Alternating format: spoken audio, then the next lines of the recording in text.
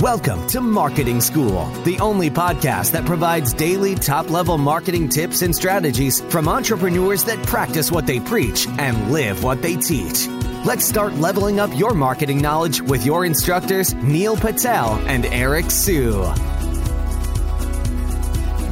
right, so we are going to talk about when you should actually hire offshore marketing talent. So this is a big thing because, people that we know, agencies that we know, a lot of them are hiring people from American agencies, for example. They're hiring great talent from Mexico City, from Eastern Europe, from all over the world. So the question is, when should you even think about doing it? Because a lot of people are talking about cost cutting and things like that. So Neil, you have any thoughts to start?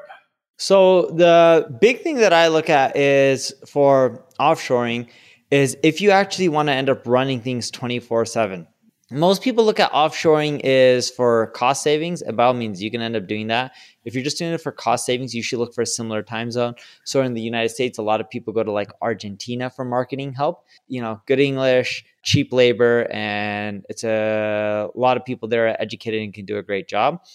But if you want to grow faster, what I found with marketing is I don't like looking at it as offshoring. I look at it as global expansion. If you can actually have marketing people in different areas, in different regions, you can actually have quite a few people working around the clock and getting more done, assuming you're willing to make the investment. Now, this will cost you more because you'll need the roles that you need, for whatever time zones you are, but you can have people in other time zones to pick up the work when they clock out. And I found that to be super effective. So to Neil's point, 3-hour time difference is usually a good thing. If you are expanding, let's say your US office into these other countries, right? So what Neil's talking about is global expansion. So he's expanding into other countries, like let's say Singapore, for example, Dubai, for example, right? And he's creating hubs there. But I think for most of us listening, 3-hour time difference, that typically works out well because usually when you stretch it out beyond that, it's hard to collaborate. But it does work in some cases. So for example, we have developers that are in Eastern Europe and that works out well. What I found from kind of hiring talent in general from other countries, design and dev, finance, like that typically works okay. I think finance is more rote kind of accounting tasks, but dev and design, you can usually pick up some really good talent.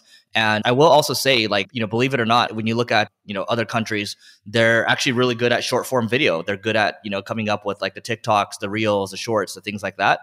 So there's that. Also, here's a hack for you if you're looking to hire from other countries. My friend actually does this quite a bit. He hires people from like LATAM. And these people are trained by like the big 4 accounting firms. It could be like, Ernst & Young or, McKinsey, for example, right? And McKinsey's not an accounting firm, but you get my point. Like these are big firms.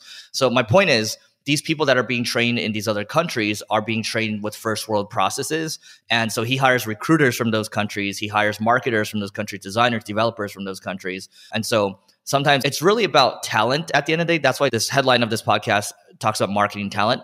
If you're hiring great talent, I would say talent is more important than saving costs at the end of the day. That way you're going to be able to actually do good work, and doing good work earns you more revenue, earns you more dollars at the end of the day. Just in general in life and in business and just everything, it's just like you want to offshore. There's nothing wrong with it, but really think things through. A lot of people think that offshoring is a great way to save them money.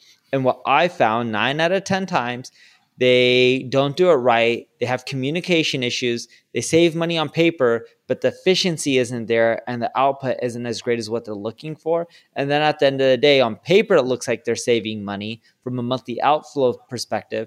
But from a productivity standpoint, it's actually costing them way more money than if offshore.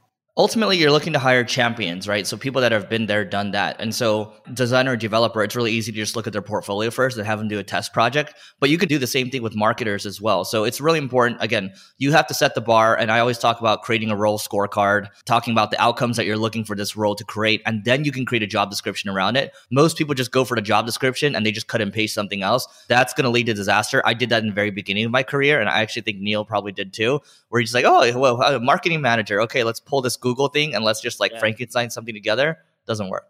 All right. That is it for today. Please don't forget to rate, review, and subscribe. If you do, we will maybe pull you up for a live podcast where you can ask a question. And thank you. And we'll see you tomorrow. We appreciate you joining us for this session of Marketing School.